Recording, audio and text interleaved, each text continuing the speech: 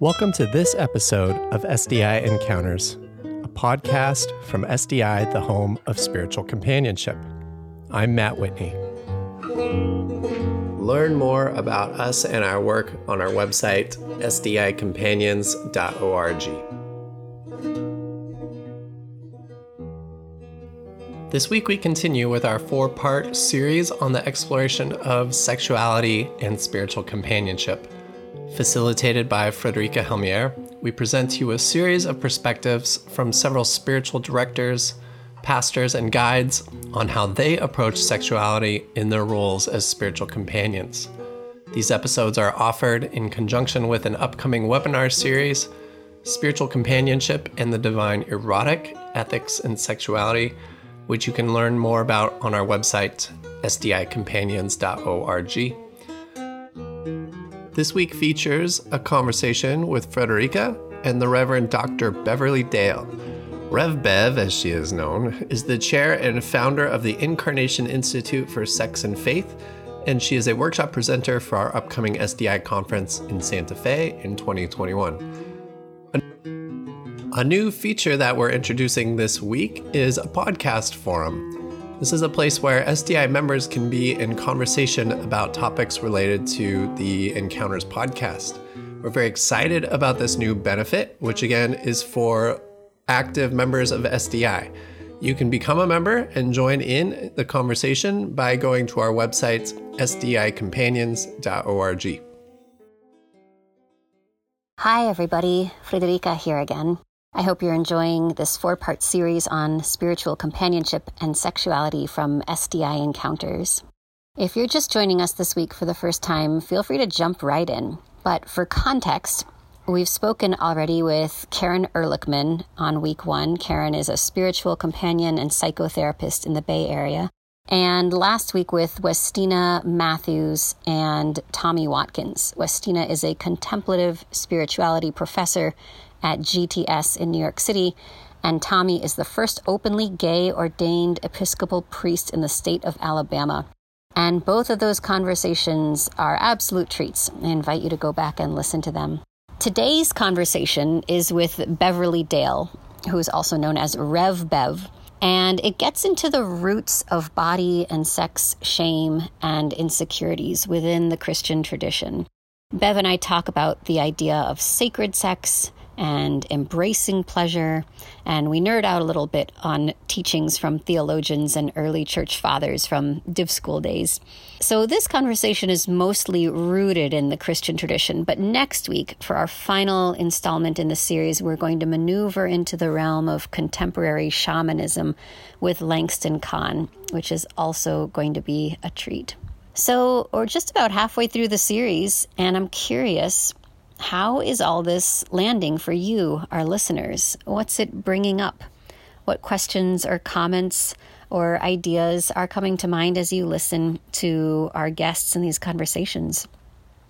In this interview with Rev Bev, I make a speculation partway through that the topic of sex doesn't come up much in spiritual direction or spiritual companionship sessions, or maybe at least doesn't come up very readily.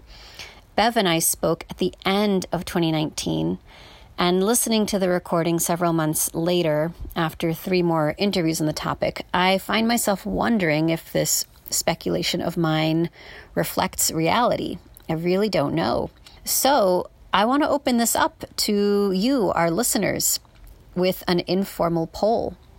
So the question for you is, in your spiritual companionship practice, does sex and sexuality come up with those whom you companion? And I'd like to invite you to share your thoughts in the discussion forum on the SDI website.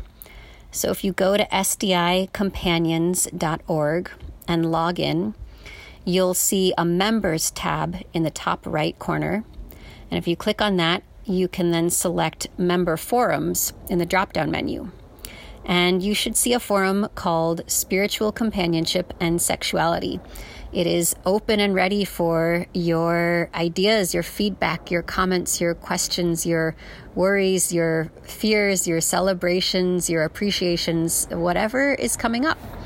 And if you want a specific prompt, then again, I'm inviting you to share Does sex and sexuality come up with those you companion in your spiritual companionship practice? And now, without further ado, please join me for a fascinating conversation with Rev Bev. Hi, Bev. Hello there. It's really lovely to have you join us. Why don't you tell us a little bit about yourself, and then we'll dive into all of these questions I have to ask you. I am ordained in the Christian Church Disciples of Christ as clergy, and I have had a couple of different church experiences as pastor and currently as clergy in residence in a congregation that's United Church of Christ and Disciples outside Philadelphia. I spent 21 years on the campus of University of Pennsylvania, which is an Ivy League school that has the hookup culture just like every other university in the country. But I came to that position already with an interest in the intersection between spirituality and sexuality. So I'm consider myself a gay ally. I'm cisgender, quite middle class, and have been brutalized by the sex negativity of this culture. I can tell a little bit more about that later. In my own story, which informed why I went into this particular work. Now, the founder and chief organizer and trainer in a nonprofit I started called the Incarnation Institute for Sex and Faith. And what we do is we teach a sex-positive Christianity that is both inclusive and also science-friendly. And that's not a given for a lot of Christian organizations, so I want to be sure to emphasize that. So I train clergy people, seminary-trained folks, in the same weekends that I train sexologists who are not getting any kind of training about how to handle religious toxicity in their academic work. And so that's what I do on the side. I just finished a book, so I'm real excited about that too. Yeah, let's talk about that book for a moment. So this book is called Advancing Sexual Health for the Christian Client, Data and Dogma. Tell us a little bit about what compelled you and your colleague, Rachel Keller, to write this book.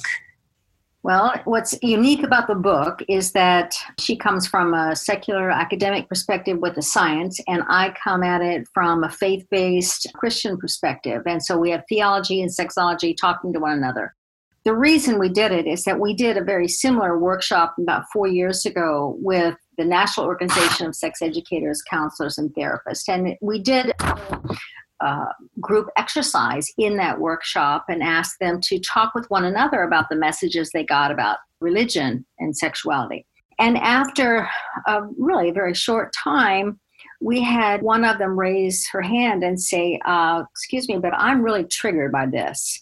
And then a couple of other people said, oh, me too. I'm really triggered. It brought back so many bad memories. And we realized that there is just no way for these folks to be able to address the religious issues if they haven't worked on stuff themselves. And how in the world do they approach it? As I said before, they're not getting that in their training. So this book is specifically for professionals, spiritual directors, I would put in that same category, where you really want to be helpful to people in their spiritual journey. And much of their very real problems have to do with body image, sexual self-confidence or lack thereof, or intimacy issues. So we provide tools, and we also give an understanding of how this all came about in Christianity and why it's important, it's crucial to divide out the faith experience and support that from the religious beliefs that are actually creating the problems for them. I have some questions for you about the audience of the book and how spiritual directors and companions fit into that. But let's pause for a moment and go a little bit into what I think is often the crux of what you write and teach about, and it is these problematic Christian teachings that have resulted in this powerful culture of shame and guilt around bodies. And I know there's a lot to say about this, Bev, but what are a couple of things that you could share or maybe remind, in this case, listeners of, this may already be familiar to our folks, about some of the ways in which the church and the Christian tradition has powerfully influenced how we feel about our bodies and intimacy and sex? One of the basic ones is that sex is only for procreation. And most modern people understand in the privacy of our own bedrooms that, no, sex is for pleasure too. But we don't talk about that. But the church has a whole history of pushing women as baby makers and sex is for procreation. St. Augustine even went so far as to say, if you're going to have sex with your partner, just don't enjoy it too much. That would have been really bad. The best thing in the history was church teaching was best sex is no sex. Okay, so what we have now is a kind of a shame around being sexual, and kind of a shame that, we enjoy our bodies. So we enjoy the bodies of other people, or we enjoy hanging from the chandelier when we have sex, or putting on the opposite gender's clothes, or whips and chains, or whatever. So there's a lot of shame around just simply being sexual people. And then that shame leads us to then keep secrets, and it's hard then for us to talk about the ways in which we made bad decisions, or actually we simply didn't know the words to say no. And so we have sexual histories that are replete with wounding and abuse, and we don't really like to talk about that. With #MeToo, it's coming out more, so hopefully that's giving particularly women more impetus to be honest and truthful, and therefore find some healing about it. And then mixed in with all of this is the whole thing around the traditional church's perspective on gender has always been, strictly binary, and very much that men have more power than women. Now, there are those who try to say, but women have just as much power, but it's complementary. Well, if you have to put women over here with the babies and the children in the house, but the men are out there making the paycheck, I don't think that's equal power at all. So there's the gendered piece in that. And that gets played out a little bit in the antipathy towards homosexuality as well, that you can't have two men having sex because then which one is the dominant, which one is the submissive. And so there's that piece going on. So all of this stuff is kind of informed by the fact that the Christianity came out of the Greco-Roman world, which was highly sexist and disregarded the integrity of bodies and the integrity of women. And that stuff got into our teaching. And it has been so for 1,000 years and is still being acted out on the grand stage of the Vatican and the right wing also.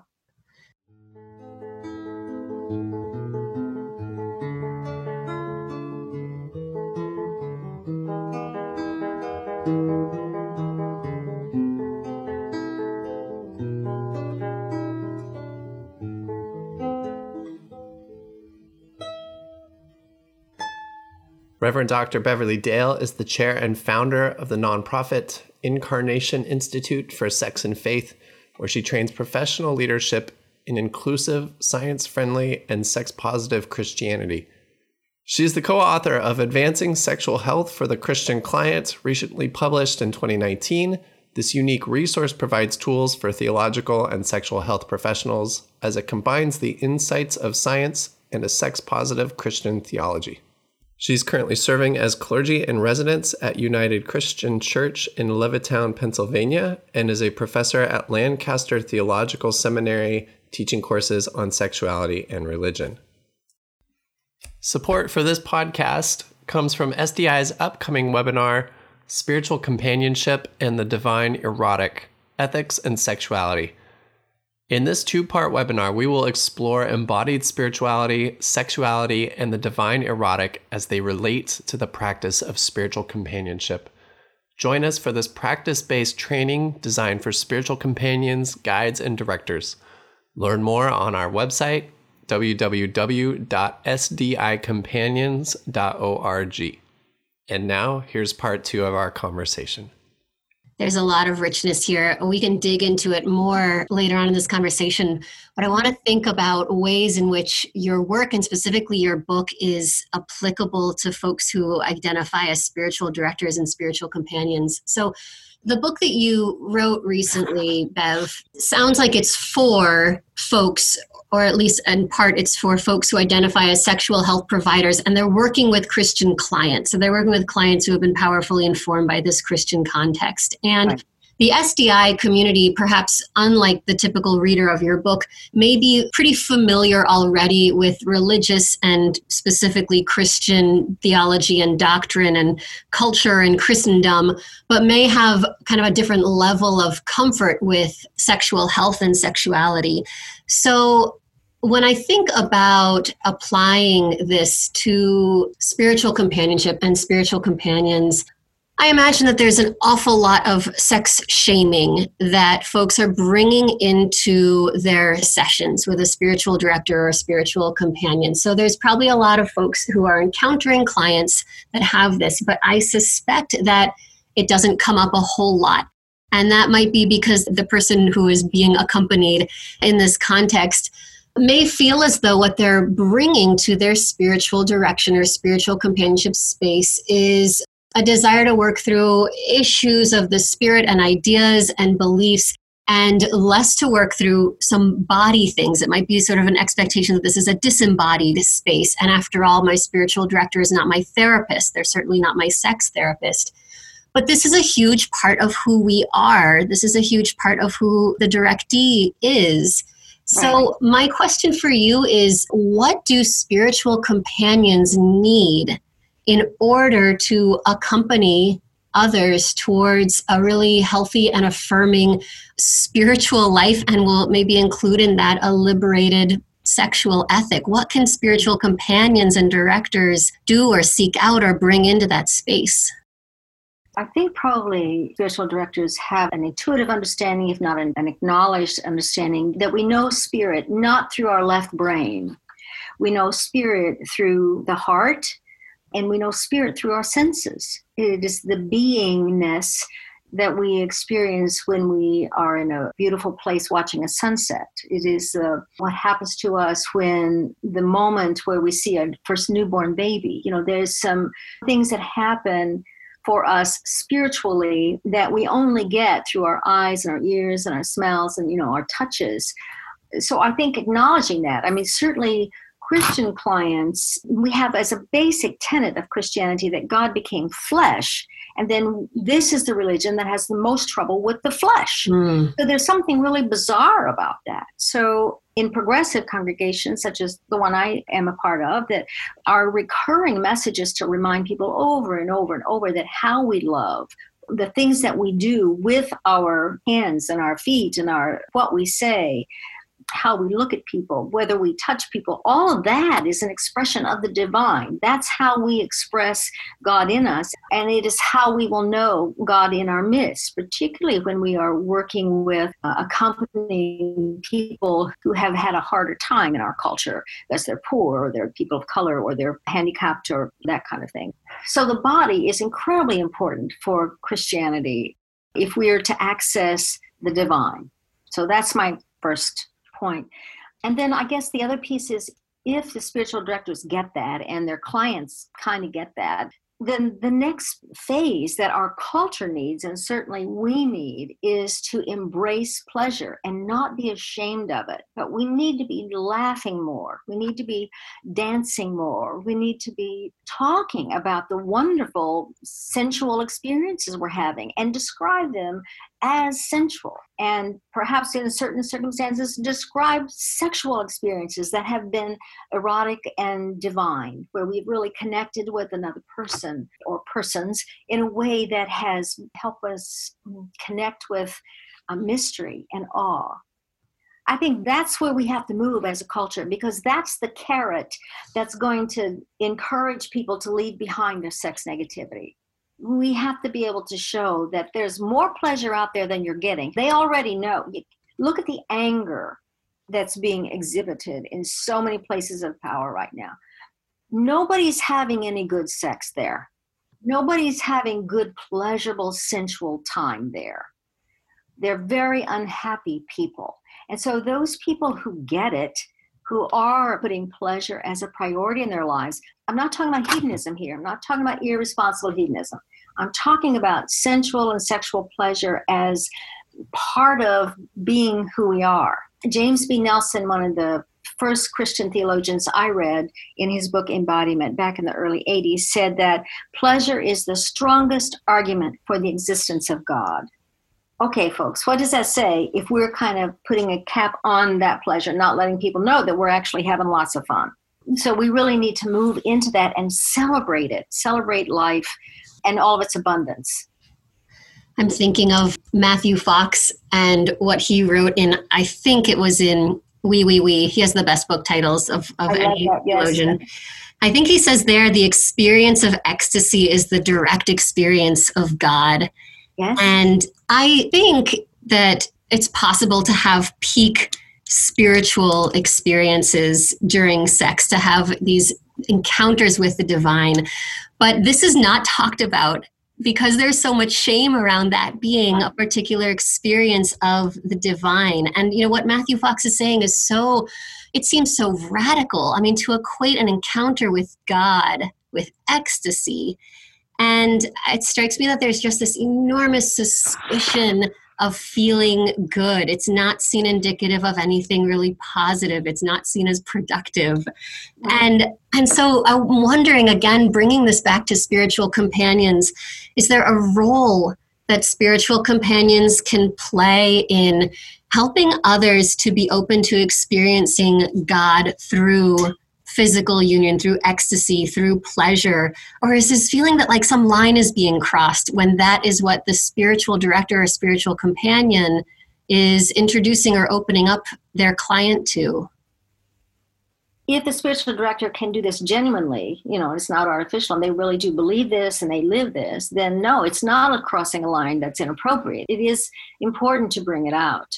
I can go back farther than Matthew Fox. I can go back to Julian of Norwich, who said, God is in our sensuality, for in the same instant and place in which our soul is made sensual exists the city of God. So, well, she's making that connection. So it's important to understand that there have throughout the history, Meister Eckhart was there, or let's go back to Rumi. There have been spiritual thinkers and theologians who have seen that mix. The fact that we can't get the body and the soul together is specifically because of the Greco-Roman world, and specifically because of people like St. Jerome and St. Augustine, who divorced the mind and body. So if we want to help people be whole and spiritually whole, then we have to help them marry those again. So yeah, that's really, it's crucial. Are there things that could come up in a spiritual direction session that, in your professional opinion, might cause a spiritual director to say, at this point, I'm no longer the best equipped person to help you with this. At this point, you need to be talking to a therapist, or specifically a sex therapist. Can you help folks understand when something might come up where they're no longer the right person to be accompanying someone? In our book, we talk about using a Socratic method, asking questions and gently nudging people. So the spiritual director needs to do that too. And as you describe your God, does that remind you of anybody in your family system? One other tactic in the therapeutic setting is to ask people to do a touch history. Who were the first people who touched them? And who were the people who told them they could not touch themselves? And what kinds of touches did they get? Was it brusque? Was a person who was washing their body uncomfortable? Those kinds of things. Those memories get into our body. So when a spiritual director begins to understand that there's some real resistance to being touched, for example, or even talking about certain things, you can be sure that there's a memory there or something that's gotten embedded in the body that needs to have some therapeutic intervention. And I think the spiritual director who can pick that up is in the best place to say, in order for us to be spiritually whole, it's important for us to begin to dig out those places and memories that are still bothering us at a subconscious level or at a spiritual level as well. I have said in my own work that doesn't sound like the God that Jesus had. That doesn't sound like a God that is a God of love, which I thought your tradition taught. Why are you acting that way? That's not your God. That's more like grandpa, whatever. As a way of kind of pointing them to the fact that that's not their genuine faith experience of goodness and love. That is instead very much rooted in culture, but rooted in how we were treated in the family system and so forth. And that's a therapeutic issue to kind of get that stuff out. I have not gone through a formation program, a training experience in spiritual direction, but I imagine that this is a very important component of what people go through in their training. There's all sorts of topics at which point you are no longer the right person to help someone and they need someone with more professional training. Bev, what are some questions that spiritual directors or companions can ask folks that will open them up to this topic, to this territory? What are some questions that they can bring into the space that will invite folks to consider the ways in which their sexual ethic or their sexual scripts have been informed by religion and spirituality and may have been damaging, and consider some alternatives? What came to my mind first is that in the book, we try to make the distinction between faith and beliefs. And so in spiritual direction, I believe the focus of that is on the faith piece. What are the times and places in which they feel closest to the divine, mystery, love? Where do they sit? What's around them? Get them to visualize that so that the client understands that you are certainly in their corner and you have an understanding of where the good stuff is for them, the stuff that feeds our spirit. That's where I understand spiritual direction is. So when the client begins to talk about specific challenges and problems that they're facing, the ones that have therapeutic possibilities are those where they begin to talk about an intimacy concern, about the relationship is not going well, or when they reflect to the spiritual director that they don't like their body and there's some self-esteem issues there. Or if there's a concern that they're not able to date people or find people who are interesting, that's a social issue that may reflect a deep concern around body or sexuality or sensuality. I think it's a good question to ask if their spiritual experience includes the body. How do they know the divine through touch? Give me some examples and have that conversation, because when you get feedback that it's about believing in their heads, then they're avoiding the body. So when spiritual directors can begin to detect a disconnect between that body and the spirit, there you've got it. So you just got to find out, is it the husband? Is it the mom? Is it the childhood trauma that they experienced? Okay, those things require therapy. And you support that completely because God is bigger than that pain, but we have to kind of untangle the knot to get to healing. And in conjunction with spiritual direction, then a sex therapist can be helpful with that. Bev, you started talking a little bit about some of the tools, the resources in your book, and I'd love for you to share a couple more of those. You talked about a touch history, or maybe an attachment history. I don't know if those are the same or different, and doing different timelines. Can you share a couple of tools and resources that you think would be useful for spiritual directors? I like the touch timeline because that is so helpful. I don't know, are spiritual directors allowed to touch their clients? I've heard different answers to this question. I wish we could open up the phones right now and have all the spiritual directors call in. I know some that certainly do. We're meeting in person and they hold hands and there is touch. And I know some who either can't because they're meeting virtually over Zoom or they choose not to. Okay, because that's a wonderful tool to be able to do some hand massage. What's in the book that I'm really proud of stuff, because I don't think it exists anywhere else, is I have 4 Christian meditations on the body.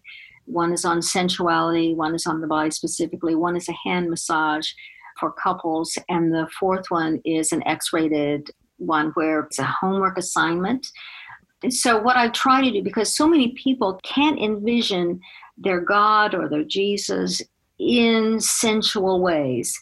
So by having them listen to a guided imagery with their eyes closed and thinking through what is it like to taste hot chocolate on a cold night, or see the sunset, or listen to children's laughter, and then to hear a theologian talk about pleasure is the strongest argument for the existence of God, and then go back to something else and then quote Hildegard and then God became flesh. Goodness, that's repeated a lot in one of those meditations. It's a way of kind of bringing home what so many people think is an abstract statement. So that's a tool that I'm real proud of, and it's also recorded. So if you've got the little URL on the Rutledge website, you can have the clients listen to it in the session. So I think those kinds of guided imageries, I think, are useful and helpful. Here's a question for you, Bev. I think in spiritual companionship, a very common thing that comes up is when folks are experiencing, what some of the Christian mystics would call it, this dark night of the soul, where there's this period of dormancy and sort of spiritual malaise. And then, of course, there's sort of the sexual equivalent. There's sort of the sexual slump or this period of disinterest and kind of disconnect. Do you see those two things as being related, or are they kind of existing in their own spheres? That's an interesting question, and that there should be some research project on that one. They could very well be related. And in both of those situations, I've struggled with depression in my life. And when you're depressed, it seems to me that I was terribly self-absorbed. It was down deep in the shadows of my being. It's where my focus was, because that's where my feelings were.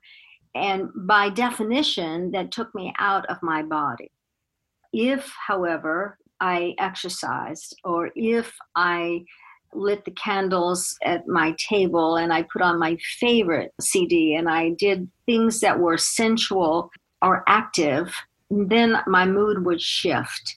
And I think that's important. So if the dark night of the soul, which is the spiritual time, difficulty, but also it can be difficult, or it could be simply a plateau, and that's kind of where we need to be. But the question is, are we still feeding our spirit sensually and through pleasure? And for some, I can envision some would say, no, I need to be totally absorbed in my thoughts around my spiritual connection or disconnect and not get into my body. I understand people could make that argument. If, however, it goes on for a period of time and things are not shifting, I believe that getting in touch with pleasure and the body can help us shift out to a different level. And at that point, we might be able to see things differently. It's a fascinating question to ask and to wonder about. Another question comes to mind for me, Bev, and this has to do with imagining the various ways in which anyone who's in a position as a mentor or a guide is confronted with sort of the mirror, and their own issues come up. So I imagine that in spiritual direction or companionship, perhaps more than other topics that come up in that space, it's possible that the director, the companion, might all of a sudden have to confront their own woundedness. If their client is sort of getting into some of the stuff around the shame and the guilt and the baggage that they have from religious traditions. So what are some things that spiritual directors or companions should be aware of, or that they can do if they find themselves all of a sudden realizing that they've got some work to do around this as well? I think that's important. Henry Nouwen called this the wounded healer, that we don't stand above our clients or above our parishioners. We are with them, and just as they are sexually wounded, pleasure deprived, suffering from homophobia or erotophobia in the culture, so are we. And so I think acknowledging that is important. I think working on our own story, our own narrative that's still playing in our head is imperative. That's why you have supervision, and why therapists go to their own therapy to work on their stuff. But I think acknowledging it to a client might be helpful in terms of just helping the client trust you more. If they understand, oh, okay, well, they understand that shame issue because they have it as well as I do. But you don't want to get to the point where now they don't trust you because you can't help because you haven't worked out your own stuff. So it's important as it can be for us to be self-aware of the ways in which we have cut off our bodies from our spirits, and then work on our reconnecting, and then some of what we have done will be helpful to others as well. I mean, that's why I'm doing this work, is because of my own sexual history, if I may insert here. Please. I had an older uncle who as a teenager, got his sex education from my body. And okay, sexual molesting, and now I have that to deal with. And that set me up for bad boundaries. So now we're talking date rape, because I can't say no, because I can't say yes, because I can't say anything about it. So my own sexual story is not a happy one and filled with a lot of trauma. So I didn't hear any good news from my church, only silence. and about being a woman or about being sexual. So it's through the women's movement and through therapy that I began to discover that I had been sold a bill of goods by my church. I didn't hear this from my church. And so I realized I had a spiritual wounding too. When your church set, or in your culture and your family set you up to be sexually ignorant, that's this real setup. So that intersection of sexual trauma and cultural erotophobia that led to my own ignorance and setting me up in ways that I was abused, that's my reality. So how I work through that and still came out a Christian is part of another story that I'm writing. But that's important for the clients to understand that we're working on our own things as well. And I'm not going to bring my stuff to the session unless it will be helpful to you. But I'm not going to bring this to the session in order to work out my stuff as we work out your stuff, Thanks for offering us some of that personal context for your work. I have to say I have a bias about spiritual directors, and it's a good bias. Much of my work is with people who are still sitting in the pews or people who left the pews, but they're solidly entrenched in Christian dogma and rule keeping. And they are either very aware of the fear-based, shame-based part of Christianity or they're not. My bias about spiritual directors is that perhaps that has been discarded or moved to the side. It's understood, but it's not the focus of what spiritual directors do. And so I believe that spiritual directors are in a wonderful position to help anyone who seeks out a spiritual director rather than their pastor in a church. Is going to be looking for something different than the shame-based, fear-based Christian teachings and dogma. So they are very much placed to be able to do the proactive work of celebration of pleasure, the proactive work of naming the divine in these bodies. That is huge, and it's so important in our culture right now. And there are so many churches and denominations who are simply not there. They're doing the trauma work of cleaning up oppression and way back there with the biblical exegesis of what does that word mean then. And they don't have the energy or the bandwidth to really do that celebration work because that's not where they are in their developmental understanding of erotophobia. Spiritual directors, on the other hand, and those who come to a spiritual director, I think, are much farther developed, maybe more evolved, shall we say, not spiritually, but more involved in terms of the development of where religion comes in here and where spirit comes in here. So I think the focus is to give people lots of permission to go with what their heart says and go with their intuition, and certainly listen to their body when they are in sessions, but also in their own spiritual development to open themselves up in new ways. There's not a lot of places where that happens in this culture, or it's happening in secret some places. Yeah. And it's not getting the spiritual label to it. It's not being identified as sacred. And that's where spiritual directors can make that link and integrate it together.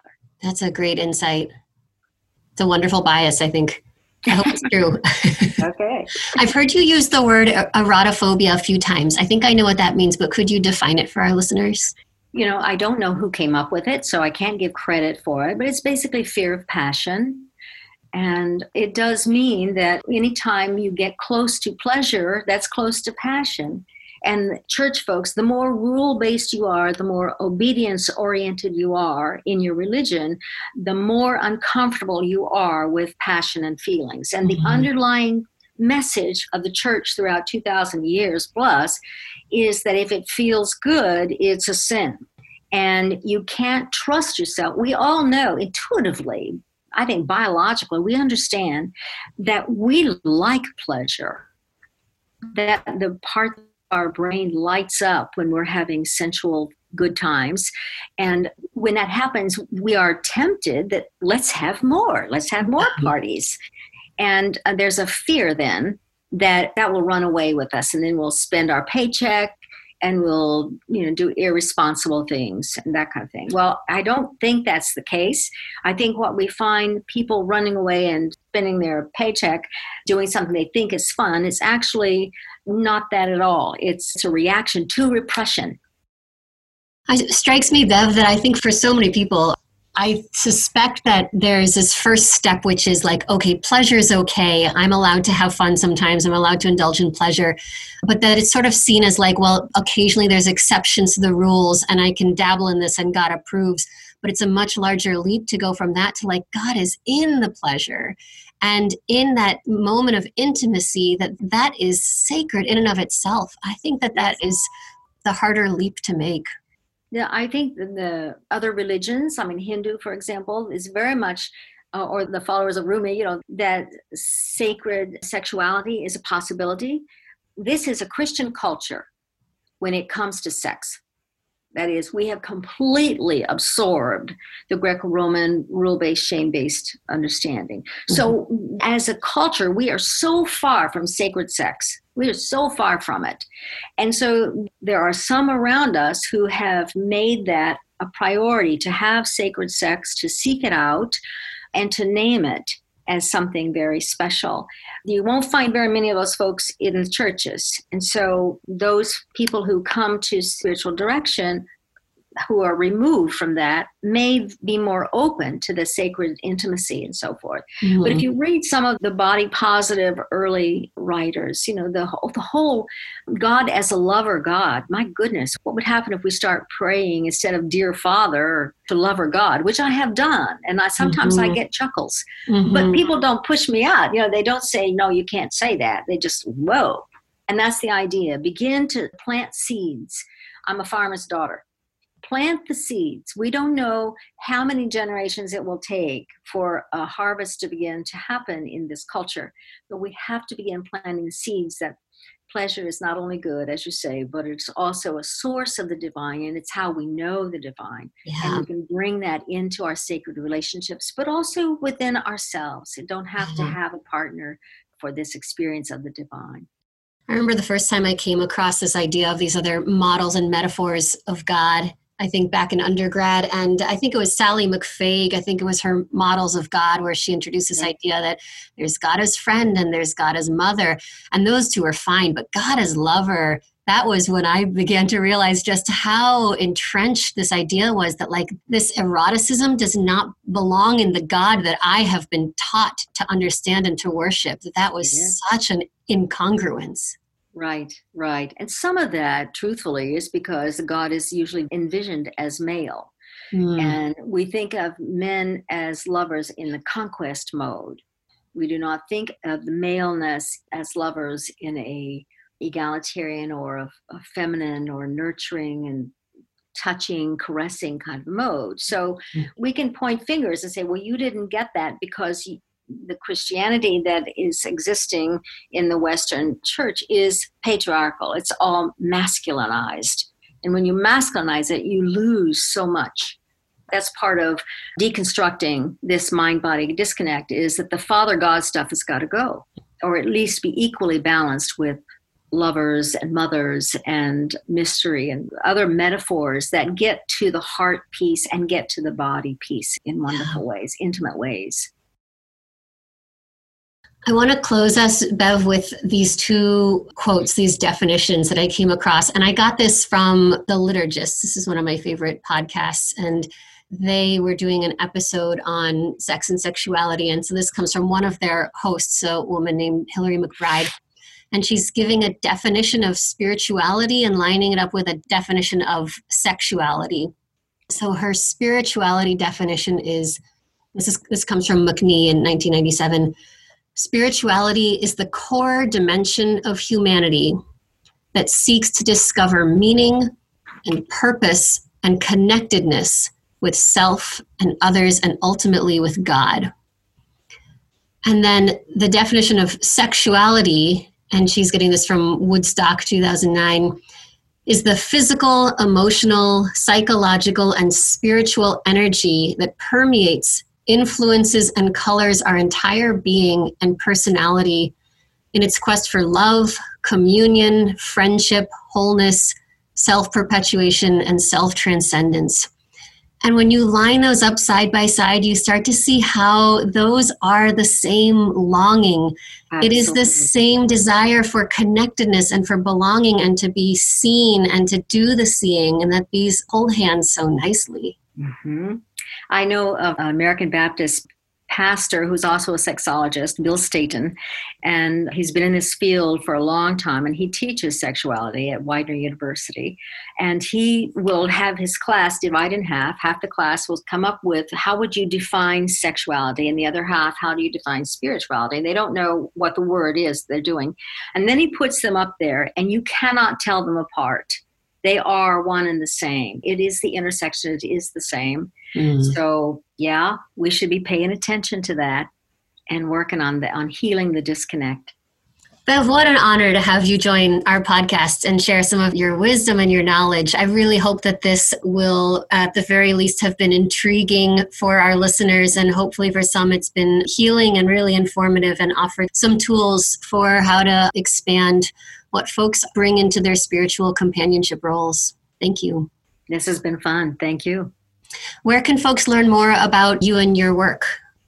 The trainings that I do are at incarnationinstitute.org, the website. And then my website is beverlydale.org. I have 9 YouTubes that are just 5 or 6 minutes.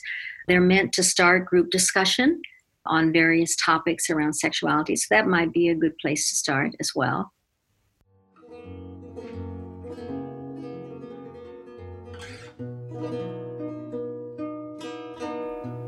If you're enjoying this podcast and you want to help us share and spread the word about the life-giving practice of spiritual companionship, you can help us out by subscribing to this podcast through your favorite app.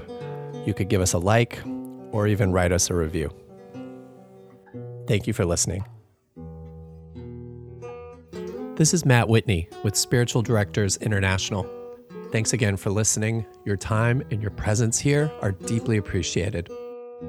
If you liked this show and would like us to continue making them, please do subscribe now while it's fresh on your mind.